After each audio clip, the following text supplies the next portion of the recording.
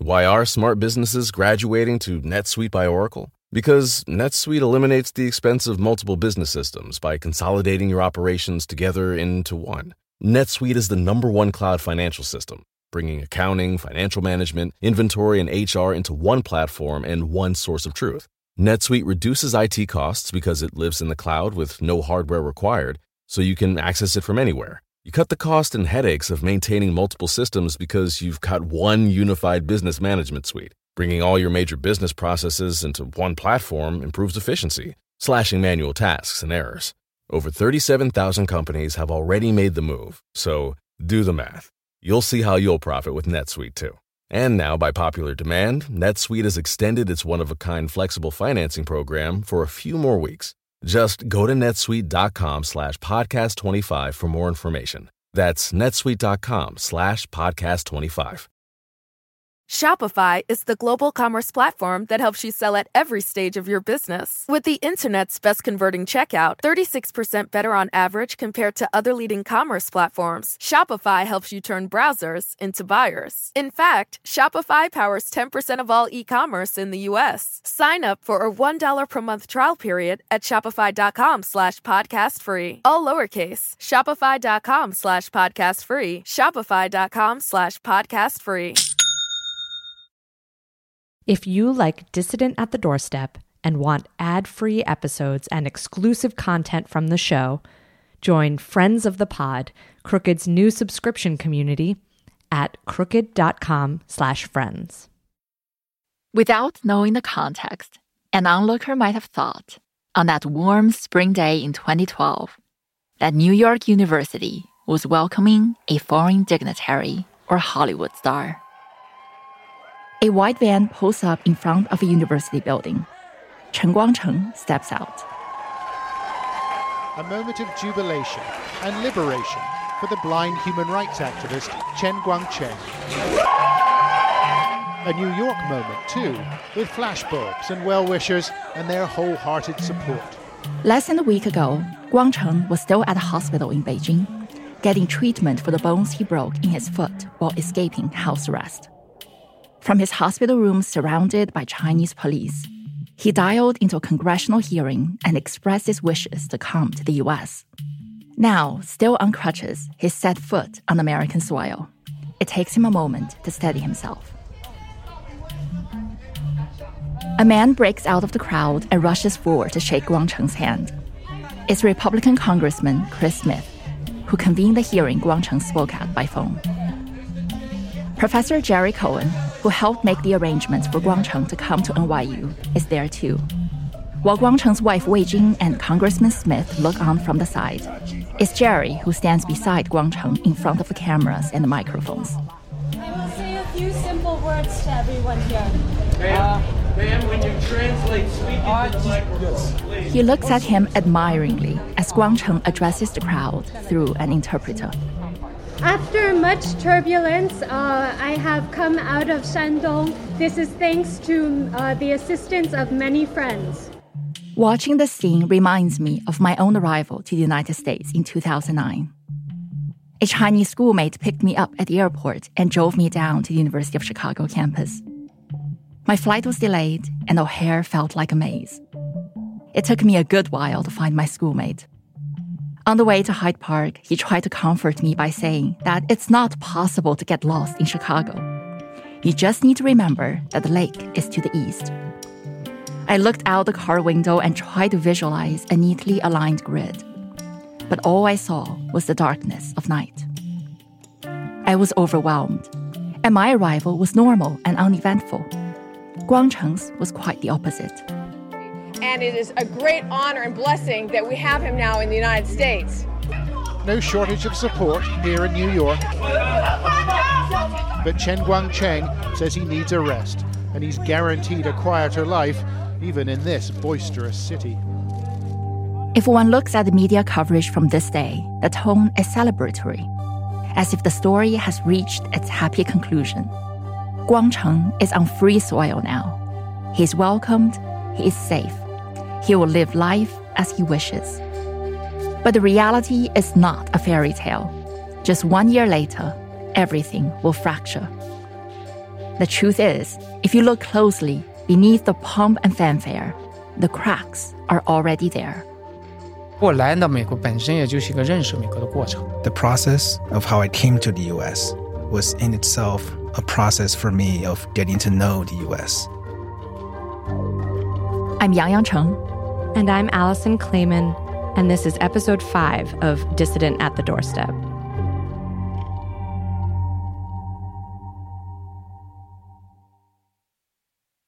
NYU treated him fabulously. They spent over $400,000 that first year to take care of the Chuns. Jerry Cohen told us that when Guangcheng arrived in New York, the university set his family up with everything they needed to start their lives over in the U.S. And they had his own private security guard and, they gave him a faculty apartment. A rent-free 3-bedroom right in Greenwich Village. Early on, Jerry was Guangcheng's closest advisor. The two of them talked pretty much every day. Joan got a little annoyed because he'd wake us up every morning at 7 o'clock and say, this is what happened last night, and this is what I heard, and what am I going to do today? And finally I said, let's talk a little later in the morning. 7 o'clock, I'm not at my best. When he came here, he was a rock star. God, we'd go for a walk in the park here, and everybody in New York knew him. His celebrity extended beyond the NYU neighborhood. GQ magazine named him the 2012 Rebel of the Year. In the photo, he's wearing his signature sunglasses and a sleek dark outfit. A long red scarf around his neck billows in the wind. Anderson Cooper interviewed him for CNN. You say it's natural to want to speak out against evil, but many people remain silent. Why do you think you must be very courageous? I only felt it was a natural reaction. And radio personalities like Brian Lehrer invited Guangcheng to their shows to talk about his new life in New York. So have you discovered any new foods in New York? New music in New York? Or new activities in New York? 怎么说呢？你喜欢印度菜吗？对，我怎么说呢？ I have discovered some new things. For example, in Indian restaurants, I've discovered mango lassi, which I really enjoy. Mango lassi is very New York. In all these interviews, of course, reporters wanted to hear about his escape. But he also remembers American journalists asking him big questions about one issue in particular. 他非常愿意听我对目前一些事情的一些看法。 They were very willing to listen to my views on current issues, like democracy and human rights. It's like they had been in a room full of flowers for so long, they stopped noticing the fragrance. They thought there were many problems with democracy. They kept asking me, why do you think democracy is so good when we think it's so bad? It's such a great Chinese expression. 久居花时不觉香了. The idea that when you're so used to something, you may stop appreciating it or even just noticing its basic attributes. The saying is paired with a second line. If you stay in a room with pickled fish for too long, you stop noticing the stench.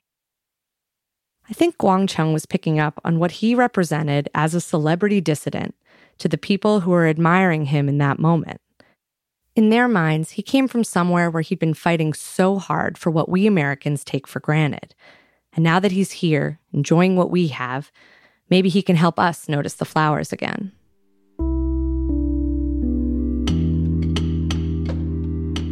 Besides interviews and academic lectures, Guangcheng also found himself on the Human Rights Awards circuit. He attended galas like the one where Colin and I first met him in person. At another event, Richard Gere presented him with a Human Rights Prize that had previously been given to the Dalai Lama. Long live the troublemakers. Long live the troublemakers. Long live the troublemakers. And Christian Bale, who less than a year earlier had brought a CNN camera crew to Guangcheng's village only to be punched by a plainclothes guard, finally got to meet Guangcheng face-to-face at the ceremony for Human Rights First's Human Rights Award. Attendees sit in the darkened room at round banquet tables with lit candle centerpieces. On the stage in front of them is Christian. He represents the people of China, the people that I met. The bright blue backdrop behind him has the organization's logo and tagline repeated over and over. Human rights first. American ideals, universal values. He slipped by these thugs. He climbed walls. He navigated fields and ditches and woods and journeyed hundreds of miles to make it to the U.S. Embassy, all while keeping his shades on. Christian looks over at Guangcheng off stage as he says this next part. I may be naive, but I hope that one day that I can meet Guangcheng and his family back in their home in China, and we can walk the streets, and China's leaders will recognize what a national treasure they have in this man and how proud they should be of him. Guangcheng is helped onto the stage to receive the award. He feels around to embrace the actor and throws one arm around him. Christian reciprocates, but it's a little fumbly and awkward until the two eventually lock in a deep, long embrace. Guangcheng buries his head into Christian's right shoulder and begins sobbing. Christian puts his hand on Guangcheng's head.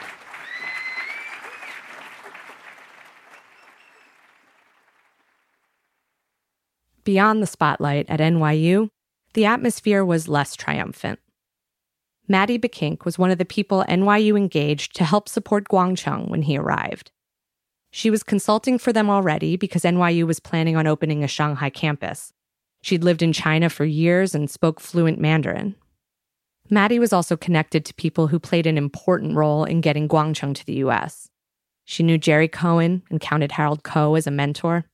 She'd interned at the State Department, and Chelsea Clinton was a close friend at Stanford. I was really felt as though I was going to meet and work with and support a kind of living legend to some extent, a hero. Tell me about arriving and meeting Guangcheng and first impressions. So I met him and his wife and his children, and it was quite warm and quite personable. And, he was still kind of recovering from some of his injuries at that time and still seeking treatment. And, my immediate concern was also just thinking, wow, this is a whole family that's landed and been so upended. And I need to do everything I can to support not just him, but them. Maddie felt like there was a lot to do. So in the summer, we found a Mandarin language camp to give the children an activity and help getting them acclimatized. But then I also designed a program where we hired graduate students to kind of offer what we kind of called life lessons. And it was kind of how to go to the grocery store and how to open a bank account and like really fundamental things, because it was just not something that obviously either Guangcheng or Weijing had ever had to deal with in their life. And English, of course. And I lined up this series of classes and activities. A lot of them were more for Weijing, Chen Guangcheng's wife, because she was the one at the end of the day who was kind of lifting the domestic or household burden.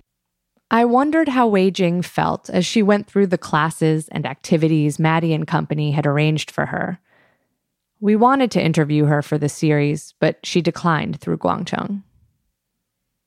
So when I first got there, they were ordering takeout every night. And of course, NYU was paying for everything. And it wasn't just, a question of expense, but it was also just like long-term and health-wise, you should probably learn to cook. So I think we even lined up cooking classes at some point. Guangcheng doesn't entirely agree with this version of events. He told us they weren't ordering takeout every night, that it was often lunch, and he wasn't the one doing the ordering. When Maddie attempted to connect Guangcheng with a local NGO that works with blind people, they discussed using a white cane. And that was one that at first he was very reticent and was not interested. And I may have been a little bit insulted almost, but it was not coming from a place of telling him how to live. It's just, if you want to live an independent life in the US, like, these are the types of resources that, other blind individuals draw upon to enable independence. Maddie and her colleagues were looking to the future and imagining how Guangcheng would fare independently in the US without the resources of NYU behind him. But Guangcheng says he'd used a white cane before, and that he had more important things he wanted to do with his busy schedule, including recovering from a foot injury and everything else he'd been through during many years of abusive incarceration. I often wonder if in this moment he could have used more time and support to process the past. Maybe it was too soon to be preparing for what's next.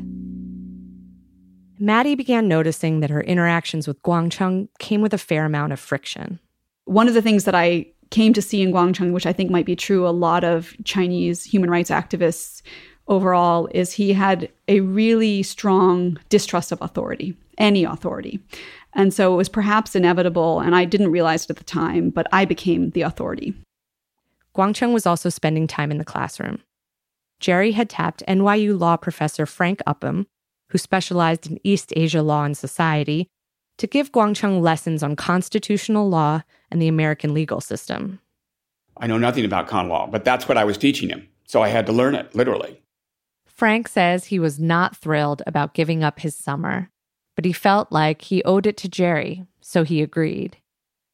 When Colin got his PhD from Columbia, Frank was a reader on his dissertation committee, so Colin interviewed Frank, and he asked him what Guangcheng was like in the classroom. For a semester, Colin was also an affiliated scholar at the U.S. Asia Law Institute, where Frank and Jerry both worked. How was he as a student? I don't remember him being particularly responsive or questioning. There were no tests, of course, and so I don't think there's any way for me to evaluate. Was he interested in the subject? Well, he sat there for hours after hour, and there was some discussion going. I mean, they had a couple students there, and they spoke Chinese. That's why they were there. So I don't mean that he just sat there and daydreamed. I think there was exchange. He was not a sophisticated person. He was an incredibly idealistic and determined and courageous person. But he's not a pleasant human being. He was disrespectful, impatient doesn't capture it, dismissive of the people around him, including his wife, and people who were just there to help him.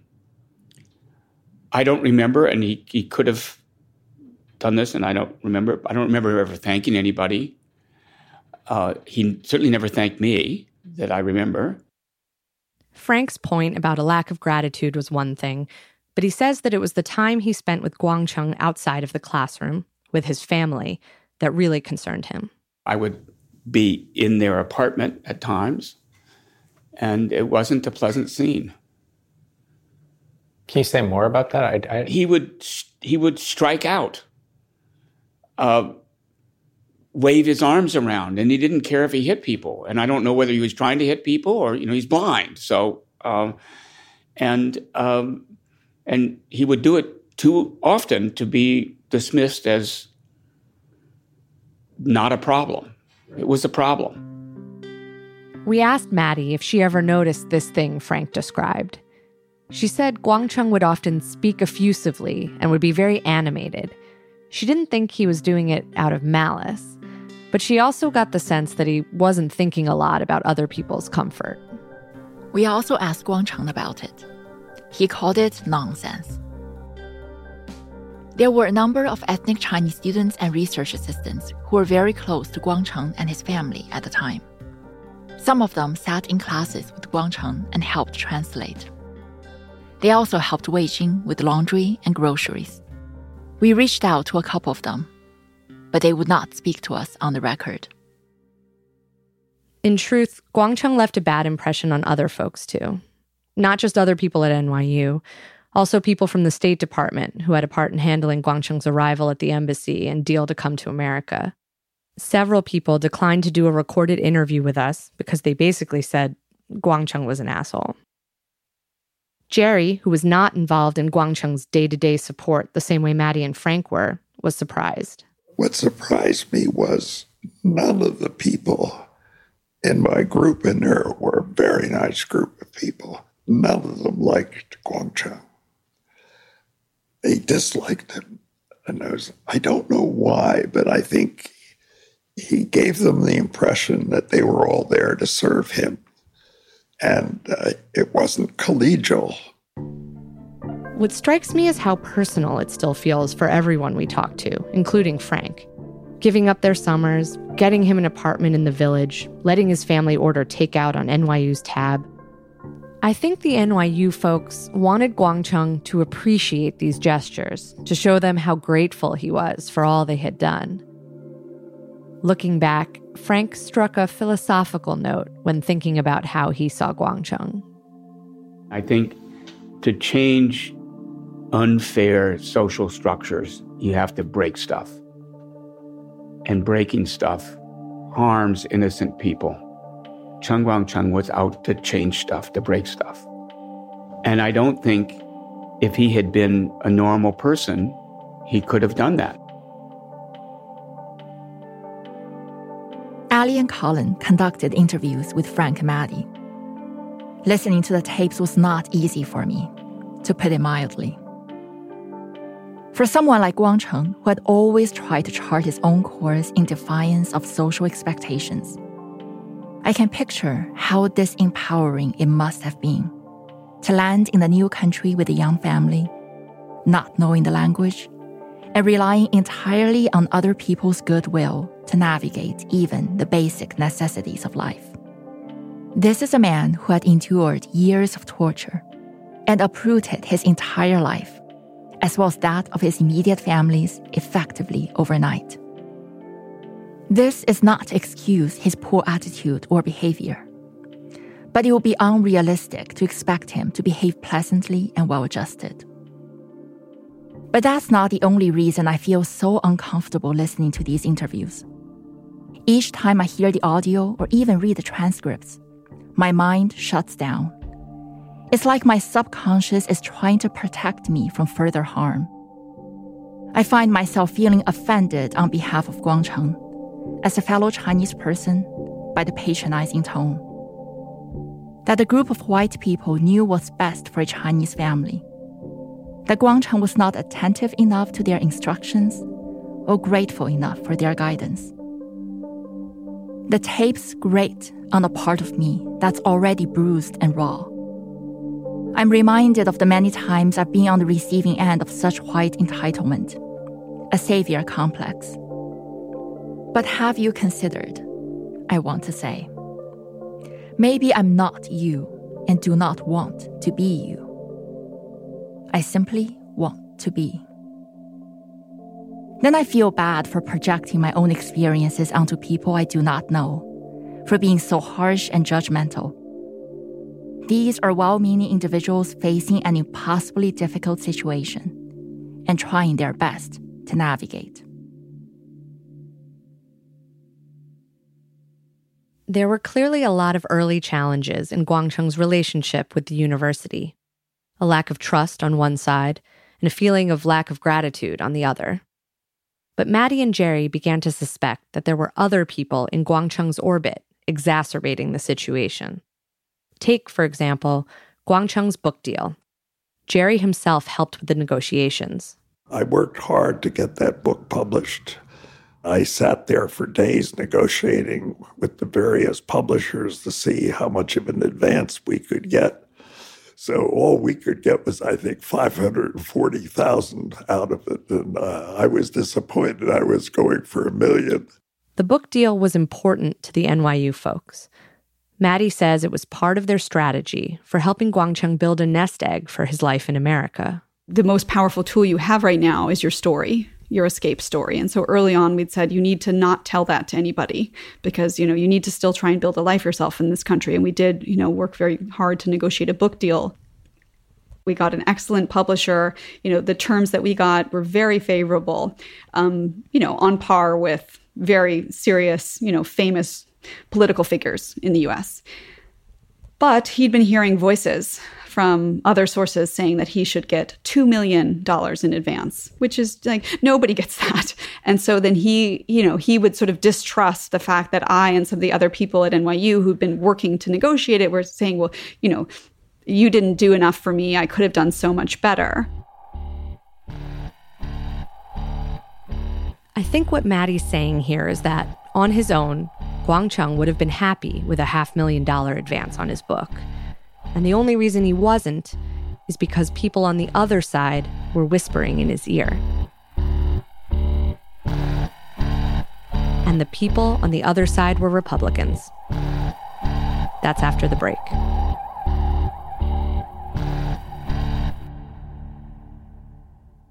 Pod Save the World is brought to you by the UN Refugee Agency. The UN Refugee Agency, or UNHCR, responds to emergencies and provides long-term solutions for refugees.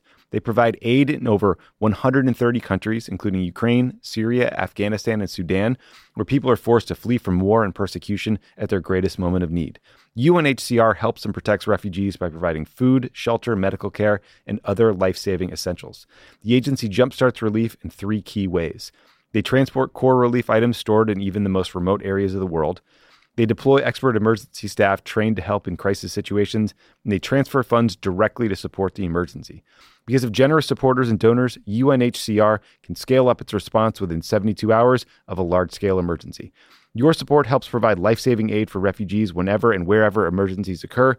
Donate to USA for UNHCR by visiting unrefugees.org/donation. That's unrefugees.org/donation.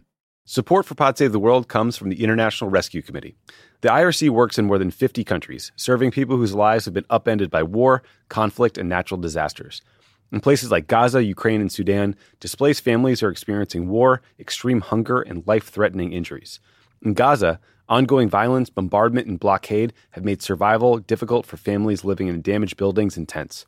The lack of safe water, medicine, and healthy food contributes to the spread of diseases, and children are especially at risk. The International Rescue Committee is working with local partners in Gaza to provide life-saving medical care to injured civilians. The IRC works around the world to help families in crisis by delivering critical supplies such as therapeutic food for malnourished children, clean water, cash assistance, and more. Your donation will support this work and help children and families survive. Listen, the International Rescue Committee is an incredible organization. They are doing the Lord's work all around the globe. I have donated to them, for many, many years now because I know that my dollar will go towards helping people. It's not going to go to administrative costs or overhead fees. It's just an incredible group doing great work. I hope you'll consider them. Donate today by visiting rescue.org/rebuild. That's rescue.org/rebuild. This show is sponsored by BetterHelp. We all carry around different stressors, big and small. When we keep them bottled up, it can start to affect us negatively. Therapy is a safe space to get things off your chest and to figure out how to work through whatever's weighing you down. If you're thinking of starting therapy, give BetterHelp a try. It's entirely online. It's designed to be convenient, flexible, and suited to your schedule. Just fill out a brief questionnaire to get matched with a licensed therapist and switch therapists anytime for no additional charge. Listen, if you're listening to Pod Save the World, you need some therapy. If you're watching the events around the world that might freak you out, got this election coming down the pike, there's a lot of stuff that people are stressed about, that are anxious about, stuff that makes you lose sleep, and therapy can help. Get it off your chest with BetterHelp. Visit BetterHelp.com/crookedworld. Go today to get 10% off your first month. That's BetterHelp, HELP.com/crookedworld. As we heard in the last episode, Danny Russell, who served on the National Security Council in the Obama administration, called Bob Fu a selfish, manipulative zealot for the role he played in Guangcheng's final days in China. The Wall Street Journal, on the other hand, ran a glowing profile of Bob shortly after Guangcheng arrived in the U.S., titled The Pastor of China's Underground Railroad. It praised Bob's work in helping those persecuted escape China. Remember, when Guangcheng was under house arrest, Bob's organization China Aid subtitled and posted online the video Guangcheng and Wei Jing filmed in secret. In the last episode, Bob was the one who translated when Guangcheng spoke at a congressional hearing by phone from a hospital in Beijing. The two men had yet to meet in person, but Bob was already a major figure in Guangcheng's life. About a week before Guangcheng's arrival in the U.S., Bob and Jerry met in person for the first time.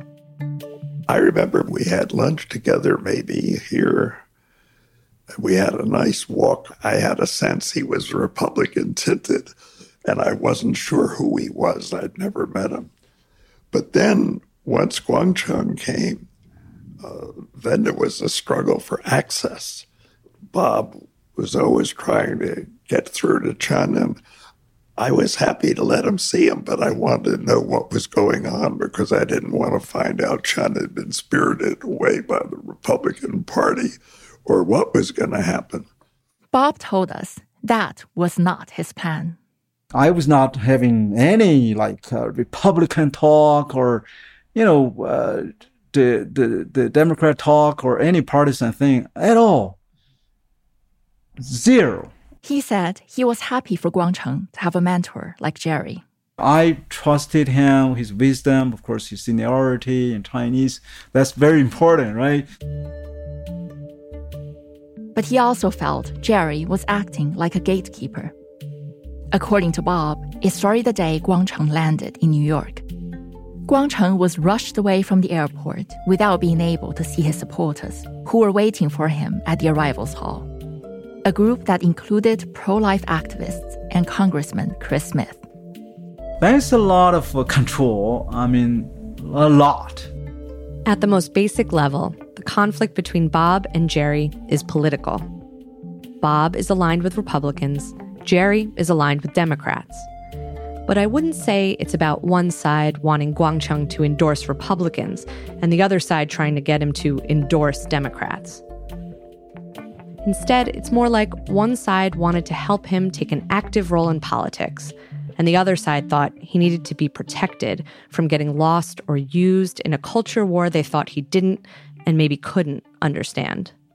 My view was, you just got here. You know nothing about America. Give it 1 year. Don't get involved with either party. Just give yourself a year to get oriented and learn some English, learn about what's going on. And he accepted that in principle, except Washington kept coming at him. That's not how Bob remembers it. He says Guangcheng never signed off on Jerry's plan for him. So it seems other people knows best interest for him to make a decision for him. And he was not in agreement. He didn't like it. He felt like, he expressed his feelings, that he felt that he's controlled, almost like losing freedom again in the U.S. soil. Has they consider his own feeling, right? All these tensions about access have been simmering during Guangcheng's first weeks in New York. And then Republican members of Congress invited Guangcheng to testify at the Foreign Affairs Committee hearing about human rights in China. I remember some guy from Chris Smith's subcommittee called, and why aren't you letting him come to Washington? It was July 2012, right in the middle of a presidential campaign. Jerry was suspicious about their intentions and timing. There was also a U.S.-China bilateral dialogue on human rights happening around the same time. Obama's State Department was leading the exchange. Republicans were critical of it, which was why they scheduled their own hearing. The Republicans wanted Chen to come to Washington and to say how terrible he was treated by and how they bungled things in the Obama administration in Beijing over his case. And I said, look, let him come to Washington in January. And he said, that's too late. I said, too late for what? It was obvious, too late for the election. They wanted to exploit him. We contacted Congressman Smith's office multiple times with an interview request, but they stopped getting back to us. During my first few years in the U.S., in an effort to familiarize myself with the new country, I watched the political talk shows religiously every Sunday morning. There, I learned the venerated expression that partisan divisions stop at the water's edge. dating to the Cold War. It's a call for political unity in the face of foreign hostility. But it has always been more of an aspiration than reality. On the same programs where the phrase is uttered, I would also hear politicians on both sides of the aisle disparage the other party's foreign policy failings in order to score domestic points. Jerry, understandably, did not want Guangcheng to become an unwitting actor in someone else's agenda. But Guangcheng's work in China and the circumstances of his arrival in the US had already become partisan ammunition. The Obama administration touted their role in his rescue. Republican opponents criticized hurdles in the process. The Christian right wanted to claim Guangcheng as a pro-life crusader. Skipping a congressional testimony would not shield him from the intensifying whirlwinds months before an election. Guangcheng did agree to testify. But as the hearing approached and the committee was trying to confirm his appearance, they couldn't get a hold of him. Bob Fu says he got an urgent phone call from a committee staffer. He called me. He said, "Bob, can you help us find Guangcheng? He is missing. We could not locate him. We could not get hold of him. Nowhere can be found. And we already, made the hearing public." Bob says he got a hold of Wei Jing later, and she told him what had happened. Somebody in IYU decided to take a radical action by driving Guangcheng to a very seclusive outside New York, maybe Long Island or somewhere on the no cell phone signal area, and give him a partisan lesson. Said, if you do this, you will be used by the Republicans. You are in danger. They will manipulate you. They will hurt you. Everybody's bad guys. The mysterious location where Guangcheng was secreted off to in advance of the hearing? George Soros' house in the Hamptons. If there is one thing the Chinese government and the American right agree on, it's that George Soros is the villainous mastermind plotting world domination. We should note that Soros Fund Management is an investor in Crooked Media. Bob says he could understand wanting to keep Guangcheng out of partisan politics. But to control his freedom, make him suffer mentally? He says Wei Jing told him Guangcheng appeared particularly tormented after that trip to Soros' house. She described Guangcheng 望着天花板出大汗 pale-faced and staring on the ceiling, wet with sweat, agonizing, like he was under tremendous pressure. But he was forced to quit. And basically, no show. We asked Jerry what he thought about Bob's accusation that the Hamptons outing was a way to force Guangcheng to cancel the DC testimony. Nonsense. It's the first time I heard there was a conflict. The Hamptons trip was because George Soros invited us. George gave us a contribution to help with the expenses for Cheng. So we were there, and we would have gone there whatever was going on. And Guangcheng was thrilled. And it was an unusual experience. In fact, it included my son Ethan tried to get him to play tennis. During our interviews with Guangcheng, he also brought up this whole saga of how he missed the opportunity to testify in DC. 他们就邀请我去参加一个听证会，要谈中国的人权状况。 They invited me to this hearing to talk about the human rights situation in China. Once I accepted the invitation, they were terrified. 当时杰瑞·科恩也在我面前说：“你要去，中国政府就不来了。” Jerry Cohen also said to me, "If you go, the Chinese government will not come." 就这样的态度。 That was their attitude. They put the pressure on me to rescind my decision. They said, either you cancel it or you go by yourself. Either way, we're not going to go with you. You figure it out. We emailed Jerry for a response. He said he found Guangcheng's statement puzzling and confused. Jerry could not recall any human rights dialogue that July.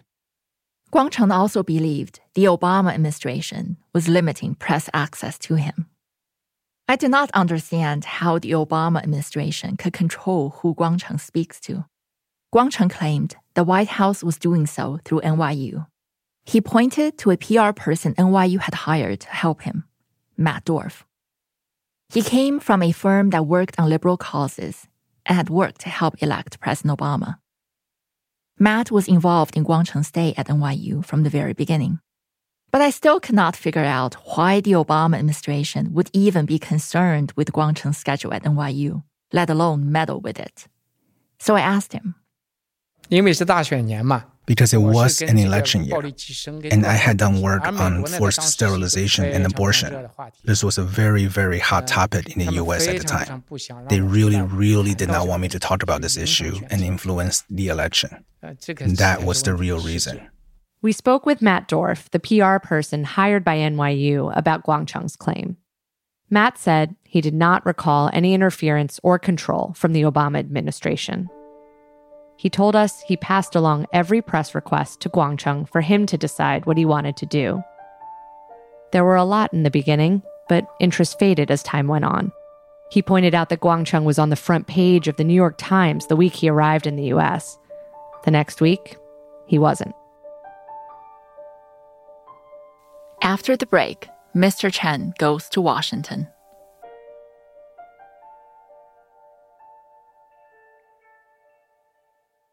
Why are smart businesses graduating to NetSuite by Oracle? Because NetSuite eliminates the expense of multiple business systems by consolidating your operations together into one. NetSuite is the #1 cloud financial system, bringing accounting, financial management, inventory, and HR into one platform and one source of truth. NetSuite reduces IT costs because it lives in the cloud with no hardware required, so you can access it from anywhere. You cut the cost and headaches of maintaining multiple systems because you've got one unified business management suite. Bringing all your major business processes into one platform improves efficiency, slashing manual tasks and errors. Over 37,000 companies have already made the move, so do the math. You'll see how you'll profit with NetSuite too. And now, by popular demand, NetSuite has extended its one-of-a-kind flexible financing program for a few more weeks. Just go to netsuite.com/podcast25 for more information. That's netsuite.com/podcast25. Shopify is the global commerce platform that helps you sell at every stage of your business. With the internet's best converting checkout, 36% better on average compared to other leading commerce platforms, Shopify helps you turn browsers into buyers. In fact, Shopify powers 10% of all e-commerce in the US. Sign up for a $1 per month trial period at shopify.com/podcastfree. All lowercase, shopify.com/podcastfree, shopify.com/podcastfree.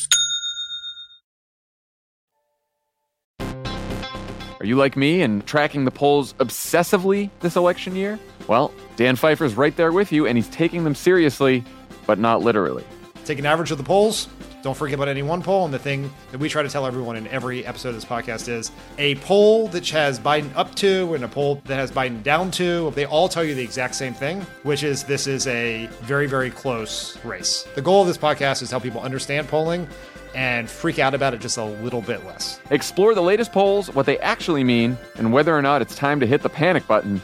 Tune into Polar Coaster with Dan Pfeiffer, Crooked's latest subscriber-exclusive show. To get access, subscribe to our Friends of the Pod community only at crooked.com/friends.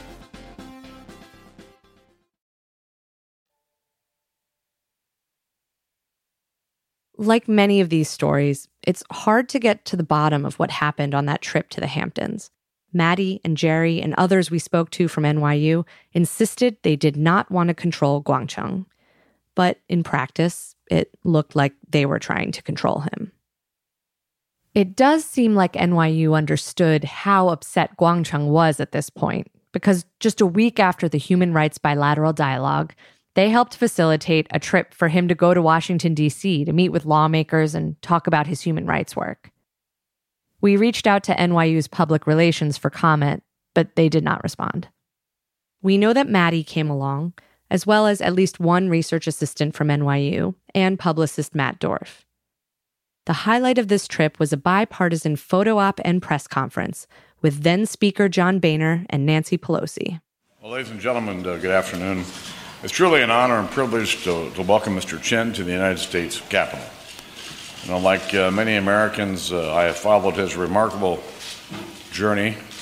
Let me also personally thank Mr. Chen and his family for the sacrifices they've made in the cause for human rights, religious freedom, and the rights of the unborn. Guangcheng then comes up to the podium and delivers remarks while Maddie translates. Over one shoulder is Congressman Smith, the other, Speaker Boehner. Both stand so close it almost looks like they might be touching him. I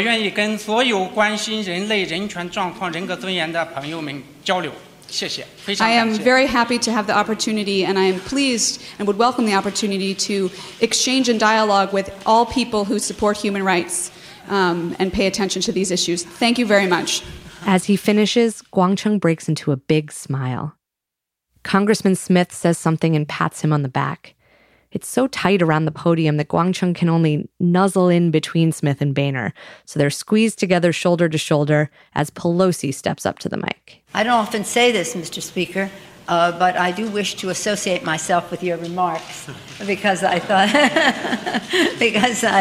I think that you said very well all that our country stands for and our relationships with other countries and in relationship to Mr. Chen. Pelosi paying Boehner a compliment plays like such a laugh line, but actually this moment really underscores how both Democrats and Republicans are clamoring to associate publicly with Guangcheng. Pelosi doesn't comment on Boehner's reference to the rights of the unborn. She seems happy to be part of this bipartisan moment. Up at the podium with Boehner and Pelosi, Guangcheng is being celebrated for his activism in China. But the human rights condition in China, or even Guangcheng himself, is only a backdrop to the real hero in this story, the righteousness of the United States. The praises heaped on Guangcheng are ultimately self-congratulatory.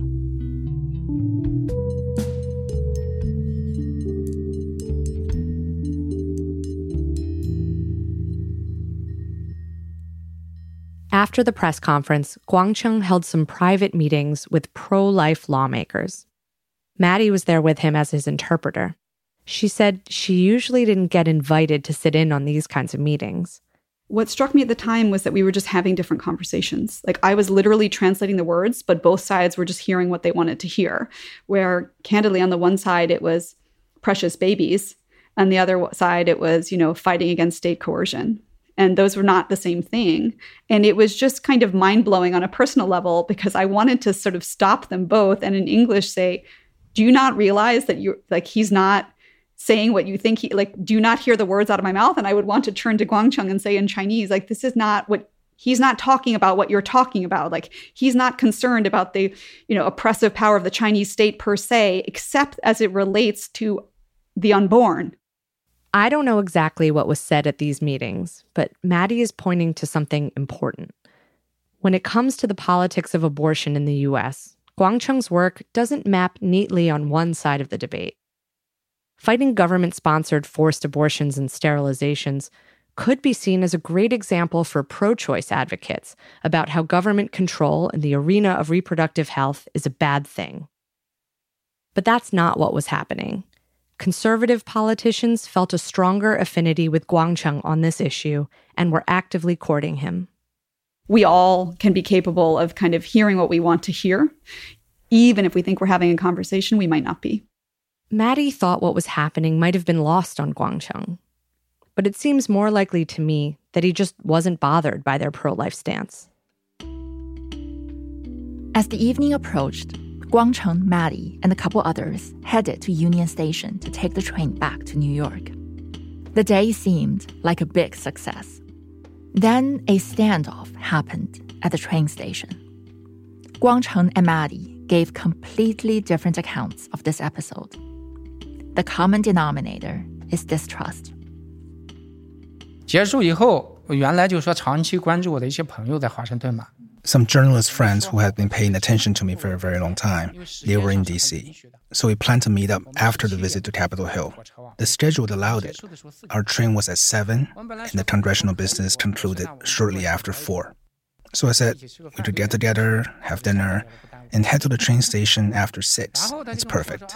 Then she said to me, well, there's so many buildings around the Capitol, your friends will have a hard time finding you.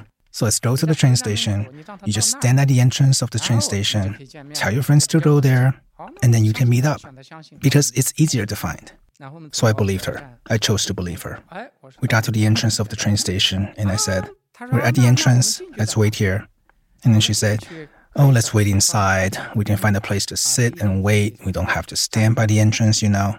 But I had already told my friends I would be at the entrance. If I went inside, how could my friends find me? Actually, I had already sensed something was wrong, but I wanted to see what kind of tricks they could play. Maddie tells this story totally differently. It became apparent that it looked as though Guangcheng had made a plan to go protest outside the Chinese embassy in D.C., which of course would have had to involve losing me somehow in Union Station, and that he'd arranged with somebody to be picked up and taken there.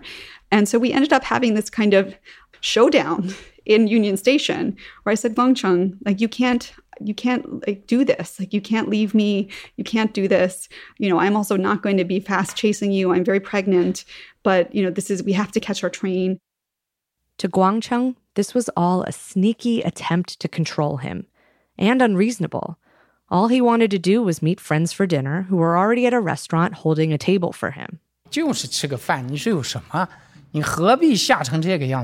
It's just a dinner with my friends. What's the big deal? Why do you have to be so scared?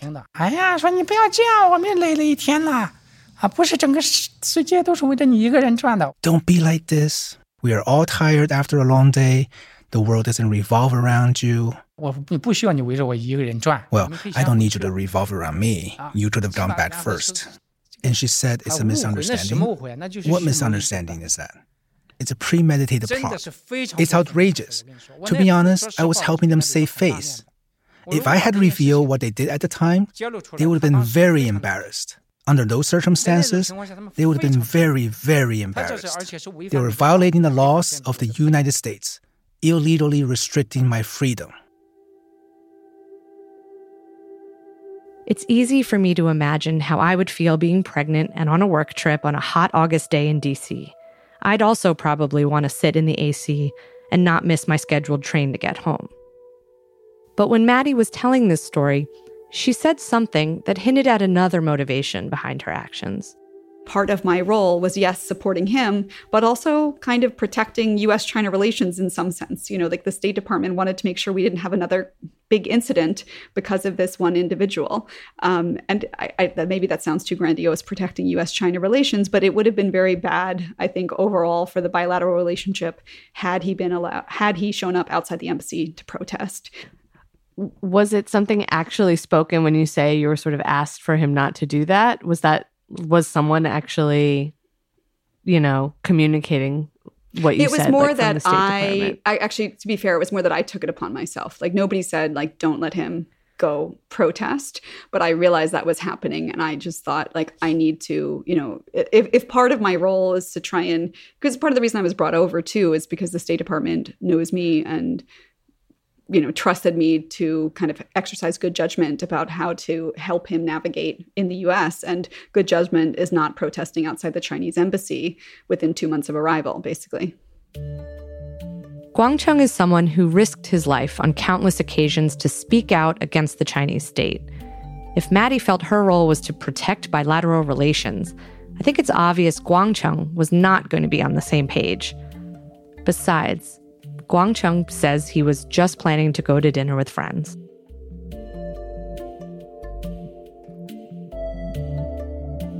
In the end, Maddie won, and they rode home together. He was very upset with me, and the train ride back to New York and getting on the train was not our happiest time, I will say. But, you know, we survived, our relationship recovered. He was disappointed, but he got over it. When Guangcheng spoke to us, it did not seem like he got over it. 这个情况是我一直非常愤怒。我后来回去我也没提这个事。我本来以为就是说 I was very angry about this, but I didn't mention it when I got back. I thought NYU must have known, because Maddie certainly had to report it when we got back. I thought after she reported it, the school would come to me to talk about it. But I waited and waited, and months passed, and no one had mentioned this. Not even Jerry. Not a word. Once I realized this, I was very upset. It's not right. So I went to Jerry. By then, Maddie had left the position. She left over 2 months ago. So Jerry told me, well, she's already gone. What's there to do? Why didn't you call me from the train station at the time? So you see, the waters are deep here. If you're not careful, you can slip and drown. It's very easy to ruin a reputation. Very easy, really. Maybe even worse than, say, Musk touching someone's thigh. This seems to be a reference to reports in 2022 that Elon Musk had allegedly exposed himself to and touched the leg of a flight attendant on SpaceX's corporate jet. Musk denied the claim and suggested that the accusation was politically motivated. These days, Guangcheng spends a lot of time reading about Elon's companies and listening to his speeches. My mother in China is also a big fan of Elon's. So when I see what's happening now, whether it's with Mr. Trump or Mr. Musk, whether it's about vaccines, censorship, and so on, I realize that freedom of speech in the United States is not nearly as free as people think it is. It is really bound up by many strings, and these strings are waiting for you and me to cut them off.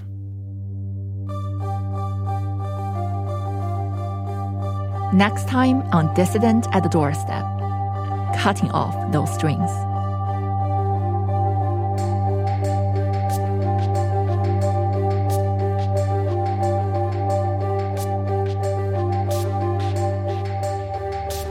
Dissident at the Doorstep is an original podcast from Crooked Media. Our hosts are Colin Jones, Yang Chung, and me, Allison Clayman. From Crooked Media, our executive producers are Tommy Vitor, Sarah Geismer, and Katie Long, with special thanks to Mary Knopf and Allison Falzetta. Our senior producers are Maria Byrne and Meg Kramer. Mara Walls is our story editor. Our producer is Wudan Yen. Our associate producers are Bowen Wong and Sydney Rapp. Translation by Valerie C. with additional translation by Yang Chung and Richard Ye. Voiceovers by Richard Ye. Our fact checker is Tamika Adams. Sound design and mixing by Hannes Brown. Original score by Ilan Izakov. And our podcast art is by John Lee.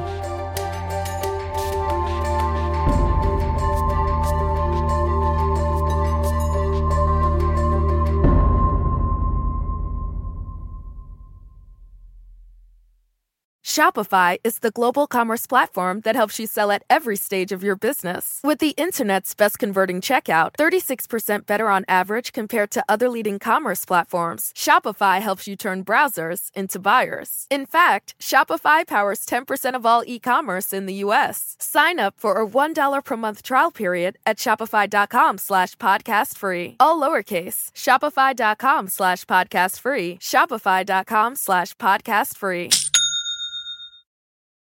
Why are smart businesses graduating to NetSuite by Oracle? Because NetSuite eliminates the expense of multiple business systems by consolidating your operations together into one. NetSuite is the #1 cloud financial system, bringing accounting, financial management, inventory, and HR into one platform and one source of truth. NetSuite reduces IT costs because it lives in the cloud with no hardware required, so you can access it from anywhere. You cut the cost and headaches of maintaining multiple systems because you've got one unified business management suite. Bringing all your major business processes into one platform improves efficiency, slashing manual tasks and errors. Over 37,000 companies have already made the move, so do the math. You'll see how you'll profit with NetSuite too. And now, by popular demand, NetSuite has extended its one-of-a-kind flexible financing program for a few more weeks. Just go to netsuite.com/podcast25 for more information. That's netsuite.com/podcast25.